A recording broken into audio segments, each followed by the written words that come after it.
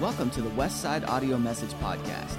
We hope you enjoy today's message, and if you're looking for more ways to connect with Westside Assembly of God, feel free to check us out at www.westsideag.org. You'll find all the information about our service times, upcoming events, and opportunities for you to plug in and get connected with Westside Assembly of God. Additionally, you'll find a complete online archive of all of the previous and current messages absolutely free of charge. We hope you are encouraged by this week's message, and thanks again for downloading the Westside Audio Message Podcast. And it says, Cain went out from the presence of Jehovah and dwelt in the land of Nod on the east of Eden. And Cain knew his wife, and she conceived and bare Enoch. And he built a city and called the name of the city after the name of his son Enoch. And unto Enoch was born Irad. Irad begat Mehujael, and Mehujael begat Methushael. And Methushael begat Lamech. And Lamech took unto him two wives. The name of one was Adah, and the name of the other Zillah. And Adah bare Jabal. He was the father of such as dwell in tents and have cattle. And his brother's name was Jubal. He was the father of all such as handle the harp and pipe. And Zillah, she also bare Tubal-Cain, the forger of every cutting instrument of brass and iron.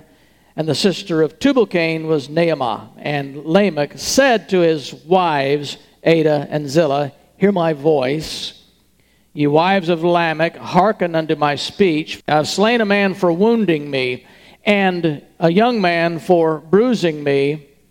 And if Cain shall be avenged sevenfold, truly Lamech 70 and sevenfold.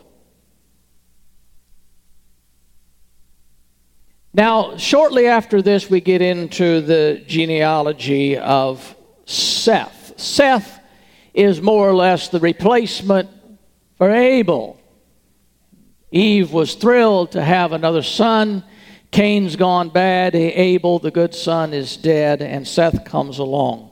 Now, having read that short genealogy of Cain, then we're going to now go to the salient points I've extracted from these genealogies. So I will make reference to the genealogy of Seth, but I won't read it to you, and you'll have to go back and reference that. And one of the first things I want to mention about these genealogies is the significance of the names, and this won't take long to cover this. But the names in the ancient Near East always meant something. I don't know what my name means, and I don't think my parents had in mind anything when they named me. But in the ancient Near East, they named somebody because there was a reason they gave them that name, and the name bore that definition. And notice Eve didn't have a proper name until after the fall. I don't know how Adam referred to her, but I'm sure it wasn't, woman, come here. Aren't you women convinced it wasn't, woman? Or maybe it was, and she wasn't offended by that. I don't know.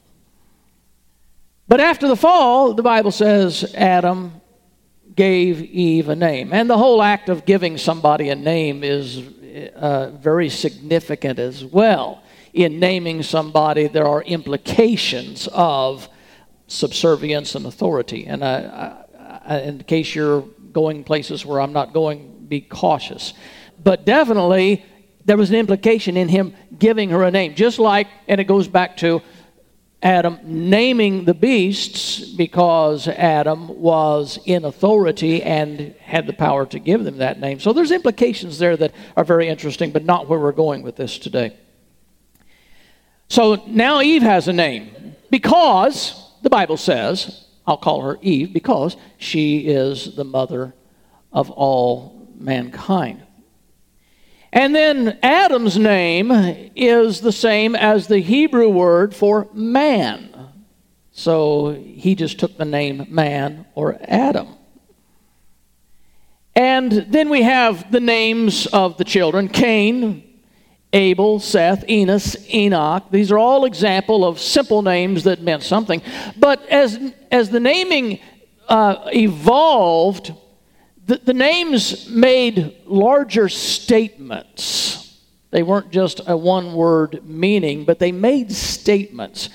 And in the ancient Near East, they began to adopt the practice of incorporating a reference to their God in their name. The heathens did that, and certainly these people in the line of Cain and line of Seth eventually began to do that, because after you have these simple names like Seth and Cain and Enos and Enoch, then we begin to see names that bore the syllable El. If you see a name that ends in El in the ancient Hebrew tradition or in the Jewish tradition, then that was a reference to El, short for Elohim.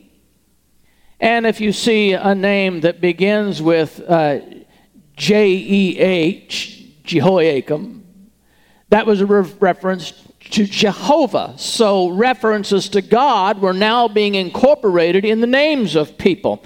And like I said, the ancients did that as well.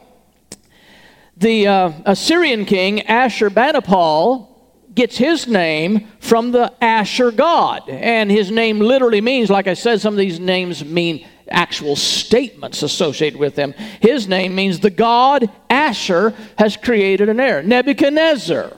Many of you are familiar with the Babylonian king. And his name comes from the god, the Mesopotamian god Nebu. And Nebuchadnezzar means, Nebu, preserve my firstborn son. The Egyptian king Ramses, we pronounce it, R-A-M-S-A-S. And the R-A prefix on that is a reference to Ra, the Egyptian sun god. So there's evidence of these names bearing an identity of their god. We get into the line of Cain and the line of Seth, and we see these prefixes and these suffixes with Jehu, Jeho, or E-L on the end, or I-A-L, and they're all what we would call theophoric names because they have a reference to God. And interestingly, by the third generation from Adam, both the lines of Cain and the line of Seth began to give their children theophoric names. In Cain's line, and I read these names, Mehujael, E-L, that's a reference to God. In Seth's line, we have that first showing up in Mahalalel, E-L. The second noteworthy bit of trivia in this, before we really dive into the meat of this message, is that the age span is interesting. We didn't read much about the age span in Cain's lineage, but you get over into Seth's lineage, and you start finding these interesting things. Adam lived 930 years. Methuselah lived 969 years. Enos lived 905. Seth himself lived 912 years. And then there's an interesting riddle that most of you have probably heard, but if you haven't heard it, then you can have fun with this one with your kids, your grandkids, or somebody. The oldest man that ever lived but died before his father did. A little limerick, a little rhyme. And the riddle, of course, is, I'm not going to tell you, you know what it is. If you don't, ask your neighbor. So how did these people live hundreds of years?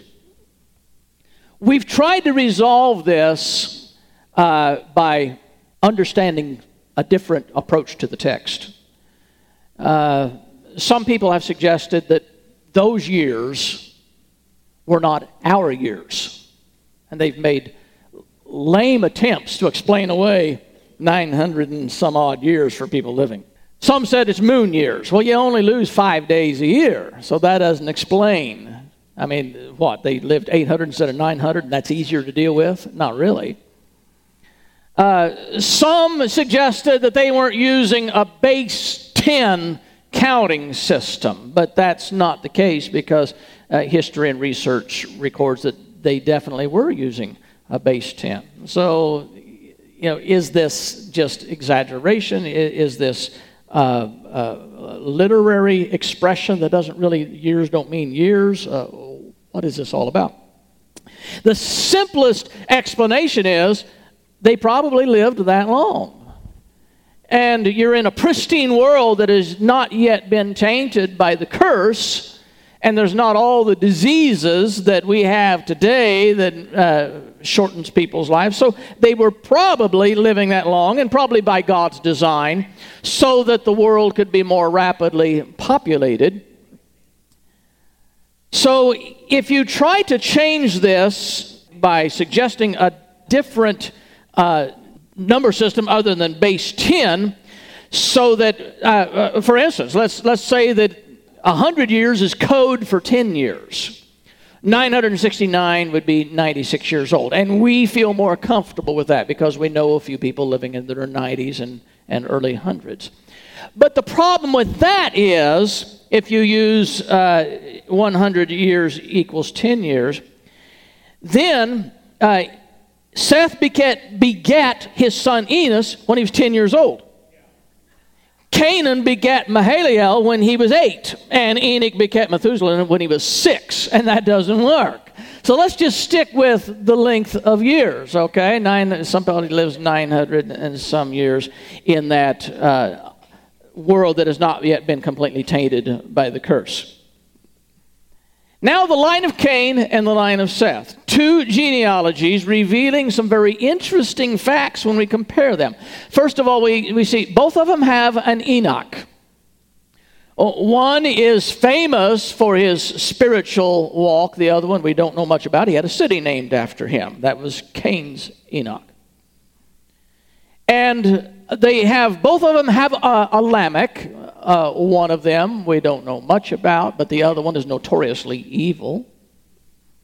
Other names in the two genealogies are strikingly similar because I guess they hadn't got really creative on names yet, and a handful of names were floating around and everybody used them. So we see a lot of similarities with very slight variations. Both of the genealogies are linear, following only one descent to head the next generation, not naming all of the children that certain people bore, but just one of them and following that through until you get to the end of the list, and then you begin to see it breaking out in branches where you've got the sons of Noah, and it starts branching out, but it stays very, very single and very linear for quite a while.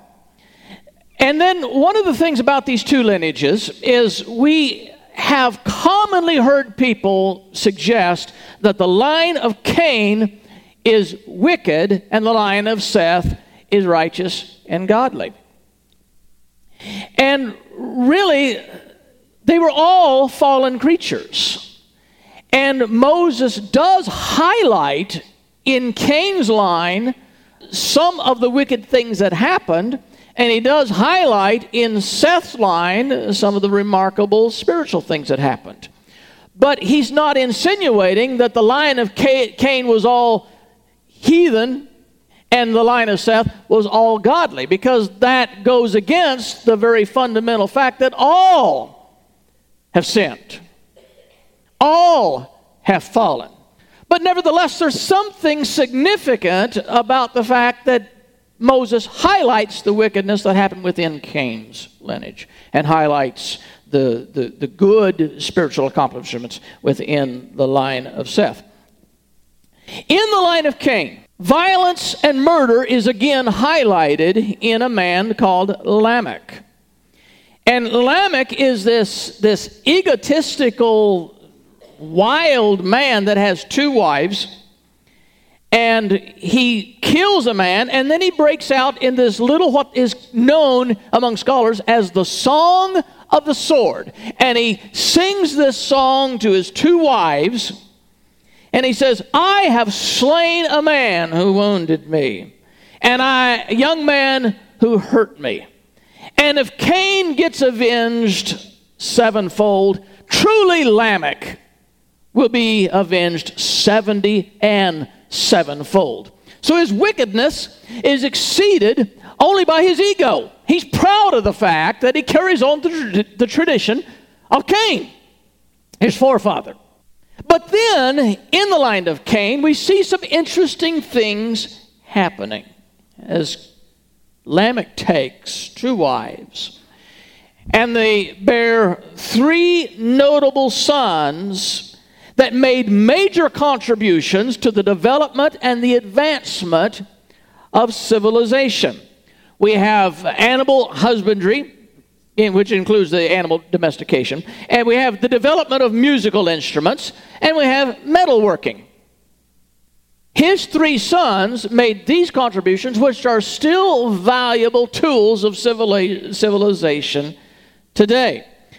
Powerful and significant developments that came from the lineage of Cain.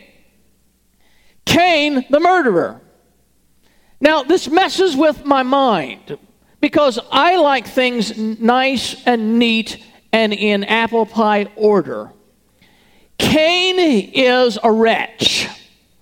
I don't see any good thing rightfully coming from Cain or his family because he's a nasty man. Seth's a good man. All the good stuff needs to come from good people, right? And all the bad stuff comes from bad people. When bad people produce good stuff, it messes with my theology.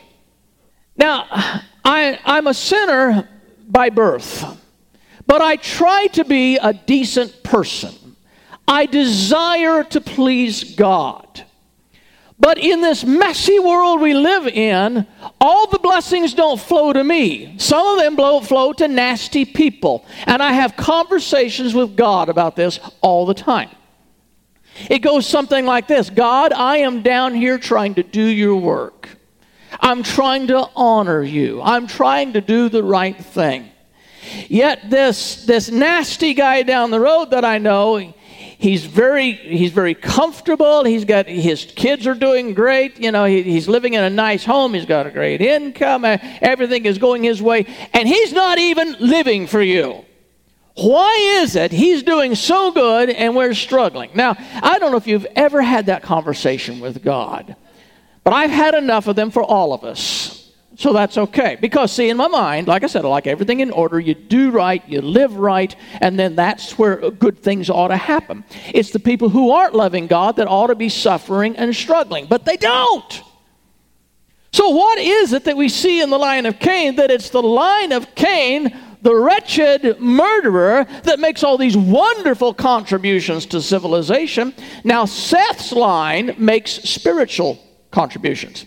But we don't see these earth-moving, groundbreaking developments like the metalworking and the animal husbandry and the musical instruments, all fine things that are developed by the descendants of the first murderer. And you know what this speaks to us about? Here's one of the most powerful first points of reading the genealogies we can get, is we get a lesson on the grace of God. The only reason good things come from bad people is because of the grace of God. He allows that in spite of the fact. And if we have a problem with that, then we need to back up and say, what makes you think you deserve anything anyway? Because as much as I try to live a righteous life, and I try to please God, I still have to come to grips with I am, in fact, unworthy of anything that God would do for me. I haven't earned a thing. What blessings I do have didn't become because I made enough points with heaven. Everything I have, all the blessings I have, come for only one reason: the grace of God. So I see the grace of God more clearly coming from the lost world. From a perspective looking at them, I see the grace more clearly. I'm thinking, they don't deserve that. Why do they have it? It's the grace of God. I see it more clearly in them than I do in my own life. So I have to really realign my viewpoint here, and I have to look at myself and say, but all that I have is due to the grace of God. Thank God I didn't deserve anything He has given me. And that keeps me from thinking, that I did deserve it somehow, which is kind of arrogant and egotistical. After all, I'm living a good life. I deserve what I got. It's about time, God. This is payback for me being so good. But that's not the way it is it? So we see a great and strong message of grace coming just from reading the account of the genealogy of Cain and the good things that came out of it. Cain became a city builder. And today, cities are a mess. People oftentimes want to move out of the city and get into the country. So what did Cain get us into? Well, Cain built a city, and cities are not bad. It's what wicked people do with the things that have been developed. So it wasn't Cain's fault that people made cities a place of great wickedness and high crime. But it's the sinfulness of man. Now, this concept that I said we struggle with when we read the good things that came out of the line of Cain, I'm not the only one that has theological problems with that. Jeremiah struggled with that very same thing in the 12th chapter. He asked this question. He said, why does the way of the wicked prosper? Why do all the treacherous thrive? You planted them, so they have taken root. They are growing. They are bearing fruit. You are near in their mouth, yet not far from their mind. So God, why are you doing this all to the wicked people? Jeremiah didn't understand it. It's a perplexity that goes from generation to generation. Job had questions about this when he was suffering so deeply. And Job said this, why do the wicked live on, growing old and increasing in power? They see their children established around them, their offspring before their eyes. Their homes are safe and free from fear. The rod of God is not on them. Their bulls never fail to breed. Their cows calve and do not miscarry. They send forth their children as a flock, and their little ones dance about. They sing to the music of timbrel and lyre. They make merry with the sound of the pipe. They spend their years in prosperity and go down to the grave in peace. And Job is sitting here suffering and saying, if I was a heathen, I'd have it better than I do as a godly man. Yet, Job concludes, they say to God, leave us alone. We don't have any desire to know your ways. Now, what's with that, God? They don't want anything to do with you. And look how easy their life is. Or perhaps you've wondered why you spent your life trying to serve the Lord and honor Him, and why good people that you love and respect, and this world needs more good people, seem to die young. And the wretched old people live on forever, like cockroaches. Can't wipe them out. You know, I'm just amazed. I know many godly people whose lives have come to an early end. But then you look at somebody like George Burns, who proudly had several cigars a day and loved his martinis. And these are the things that I was always told when I was growing up that'll kill you. Smoking will kill you. The alcohol will kill you. This guy lived to be 100 years old, still performing. And you go, what is going on here? Something is not right with this picture. Job struggled with it. Jeremiah struggled with it. We tend to believe it's an injustice that cannot be explained. Thank God for grace. I got to keep my eyes off everybody else and thank God for grace. And if grace pours out on me and it slops over on other people, it's none of my business, is it? When you see somebody that you think is not deserving, but they're prospering, thank God for grace. Because grace applies to me too. Then we get to the line of Seth. And that's the 5th chapter. Once again, that's the one I'm not going to read to you, but I'm going to reference it for you. And the genealogy of Seth, even though there were sinners in the line of Seth, the genealogy that is given does not mention one scandal in this line. So the contrast is very obvious as we look at the scandals that happen in the line of Cain, and then we look at the scandal-free genealogy that Moses assembles. Moses trying to say something. And at the birth of Seth's son Enos, it says, if you care to go back and read that, at that time, men began to call on the name of the Lord. And we see these two genealogies these streams diverging. Cain becomes the city builder and names his first city after his son. Seth has a son named Enos, which is very similar to Cain's son. Cain's son, Enoch. Seth's son, Enos, as I said. Not a lot of creativity on their names. But Cain's son gets a city named after him. What does Seth's son do? Seth's son virtually became the father of worship.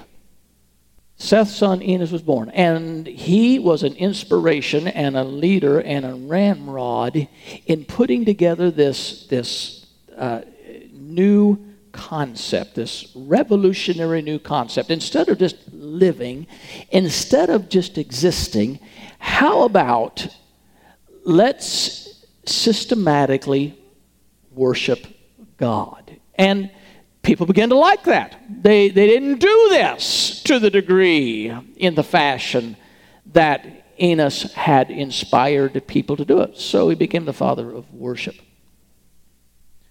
Regular times, systematic ways, giving thanks and appreciation to God. Like I said, we saw all these cultural contributions that the line of Cain makes.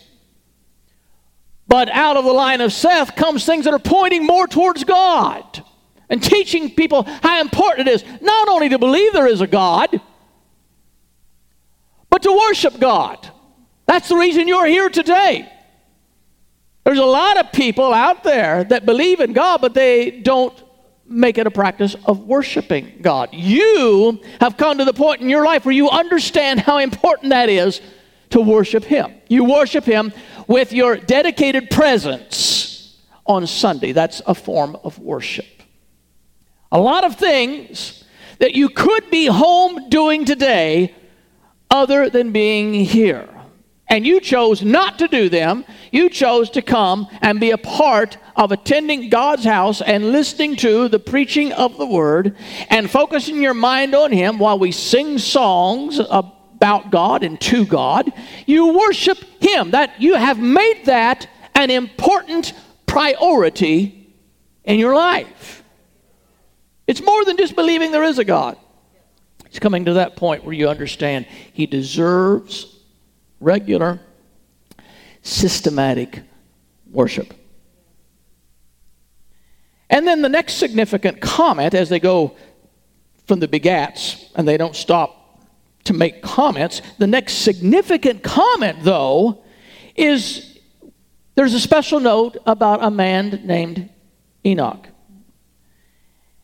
And before we get into this count of Enoch, let's make this interesting observation. We find it both noteworthy that both Lamech and Enoch, Lamech from Cain's line, I know there's two Lamechs, but Lamech from Cain's line, Enoch from Seth's line, are designated as the seventh from Adam. Yet Cain's seventh, the descendant Lamech, was the wretched man, and Enoch, the seventh, was a spectacularly godly man. Now, I don't like to get into being mystical about numbers, but it is interesting how often that seven arises without trying to make any bigger deal out of it than that. I'm not into numerology.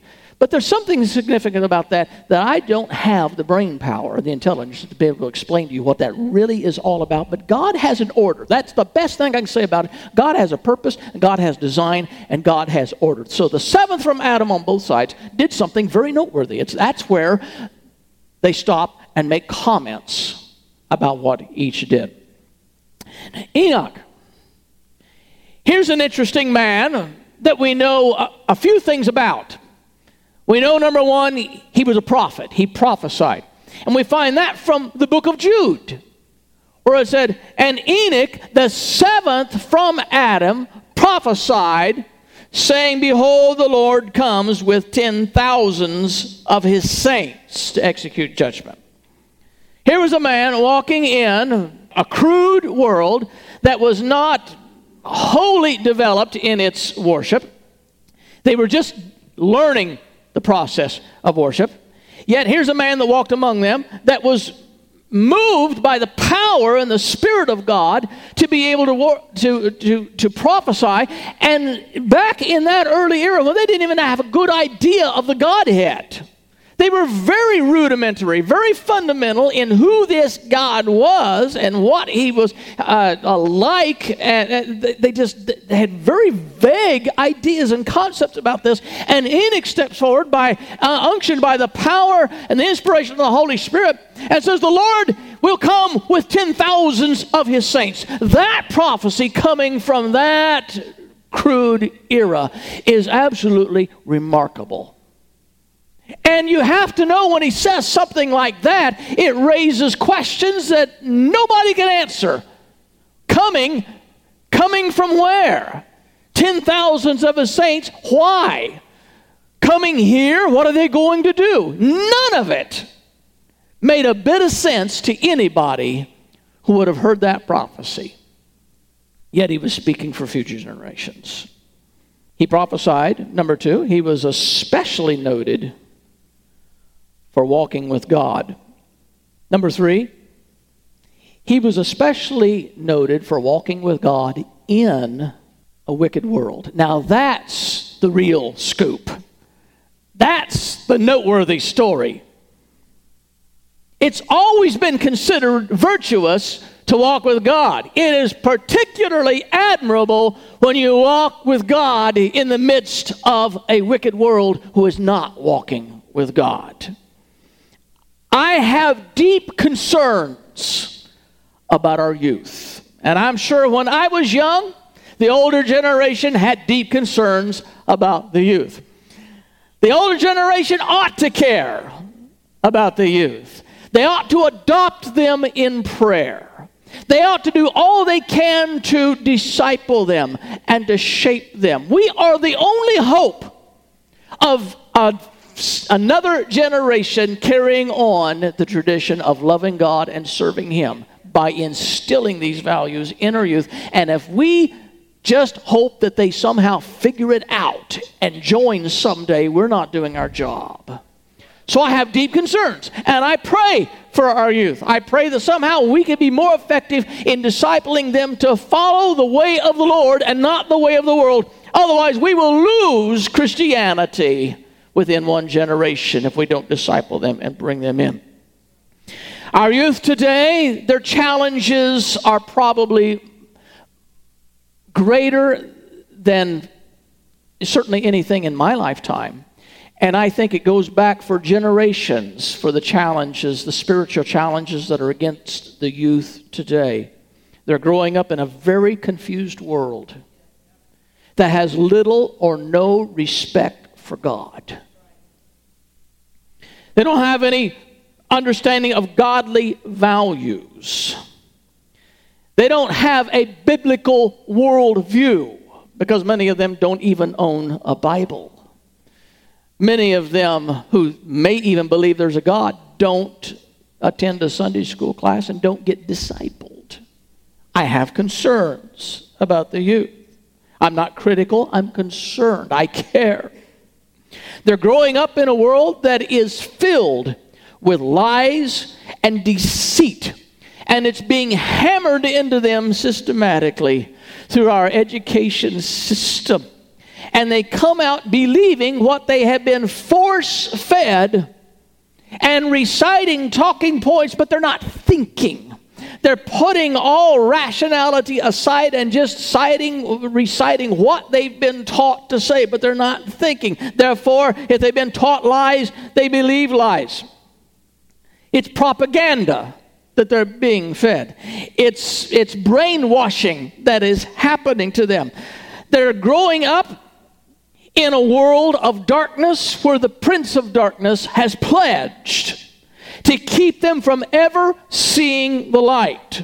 They're growing up in a culture where the majority of their friends and acquaintances and peers walk in lockstep with the master of deceit.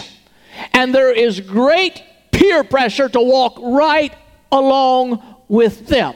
I remember the peer pressure when I was a teenager. I remember how it felt to not do what the others were doing. I remember how lonely it felt to be cast out of the in group, the cool group, because I didn't do what they expected me to do.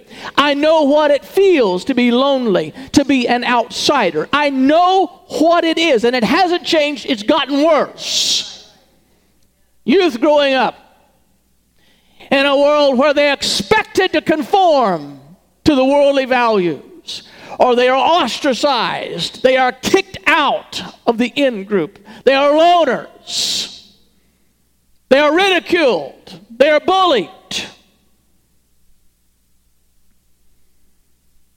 But once in a while,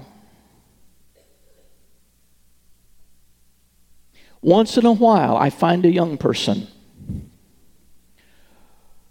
who has enough sense, enough presence of mind, enough moral integrity that they absolutely refuse to follow the hell-bound crowd. Once in a while, I find that rare individual, that young person, who chooses to walk with God, who chooses not to walk the way of the world. One of my favorite illustrations throughout all my ministry has been the story of a marching band. You know how much practice it takes to get that many kids to march in synchronization? You can't get kids to do anything together. Band directors are geniuses. And get them out there playing their music and marching in sync. And marching to the rhythm of the music. But out in the middle of this is one who's totally out of sync with everybody. What is the problem? On further investigation, they find out that he has an earpiece and he's listening to his own music. He's marching to his own beat. And I'm thinking of that and said, well, that may not work for band, but I like that illustration because I think what we need is young people today that refuse to march with the group, who've got their own earpiece tuned to God, who doesn't hear the drumbeat of the world, but hears the drumbeat of heaven. They might look like their own little world, their own confusion, but they're marching to a better song than this world has. They're marching to the beat of God. You might be out of step with the world doing that, but you're in lockstep with God and with the Holy Spirit. You need not be ashamed when you're different from the rest, when you're marching for God.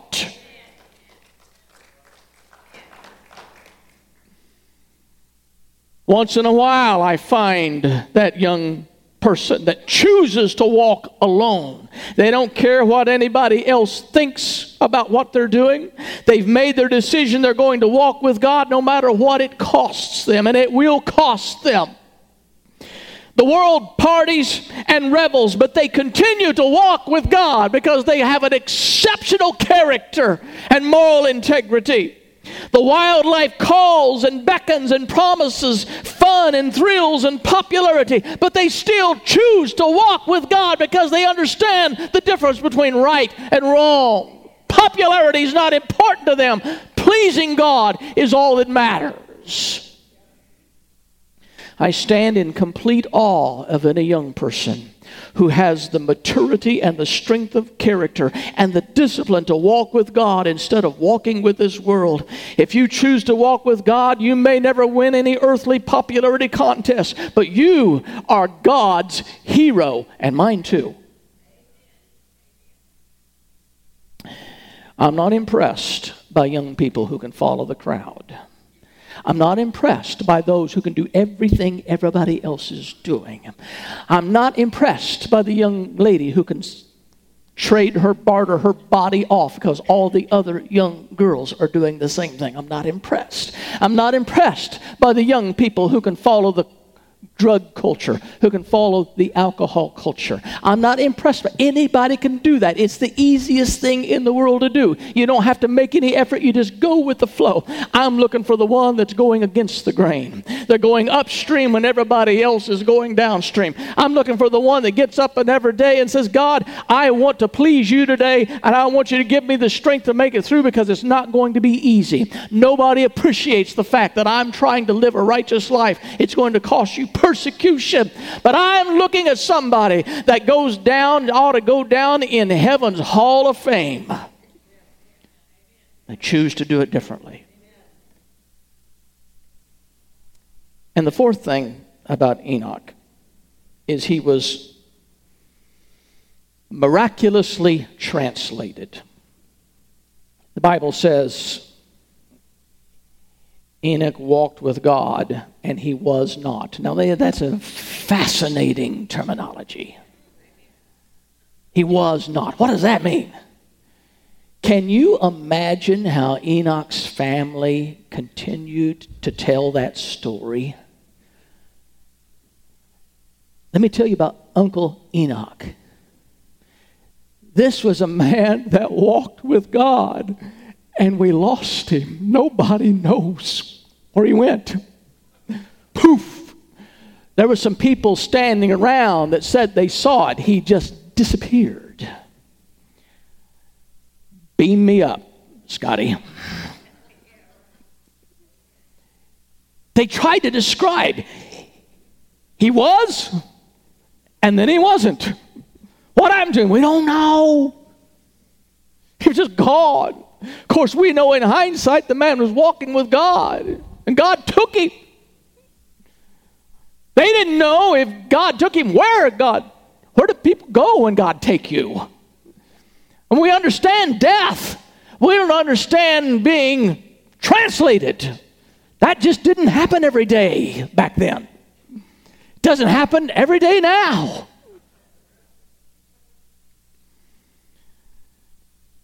But God looked down on a world that was steeped in wickedness, shrouded in darkness, and somewhere buried deep in the folds of the dark veil of this world was this little point of light that the darkness just couldn't overcome. And that point of light was a man named Enoch. And the world danced with the devil, but Enoch chose not to go the world's way. He walked with God, and one day God swooped down and picked him up and rescued him from this wayward world. Mid-stride, swept him away. Before he could plant his foot another time, he was gone. And I'm convinced that God is still today searching through this world of darkness, looking for points of light and looking for somebody that he can be proud of. I'm sure God is still impressed with people who refuse to follow the world. And I'm asking this morning, I wonder if there's any takers here today. I wonder if you're ready to make a pledge to God that I want to be the one that is walking with you, God. If there's 2 more, so be it. If there's 5 of us, so be it. If there's 10 of us among 1,000, so be it. But if there's only one, God, I want to be that one. Anybody can follow the world, but it takes somebody special to walk with God. Is there anybody here, any takers, who are willing to renounce their membership in this world and walk with God? Is there anybody here today that is brave enough to take that trek? Is there anybody here that is strong enough to do that? It takes a special kind of character to walk with God. The majority absolutely, simply cannot do it. And they will not do it. I wonder if you will. Would you bow your heads?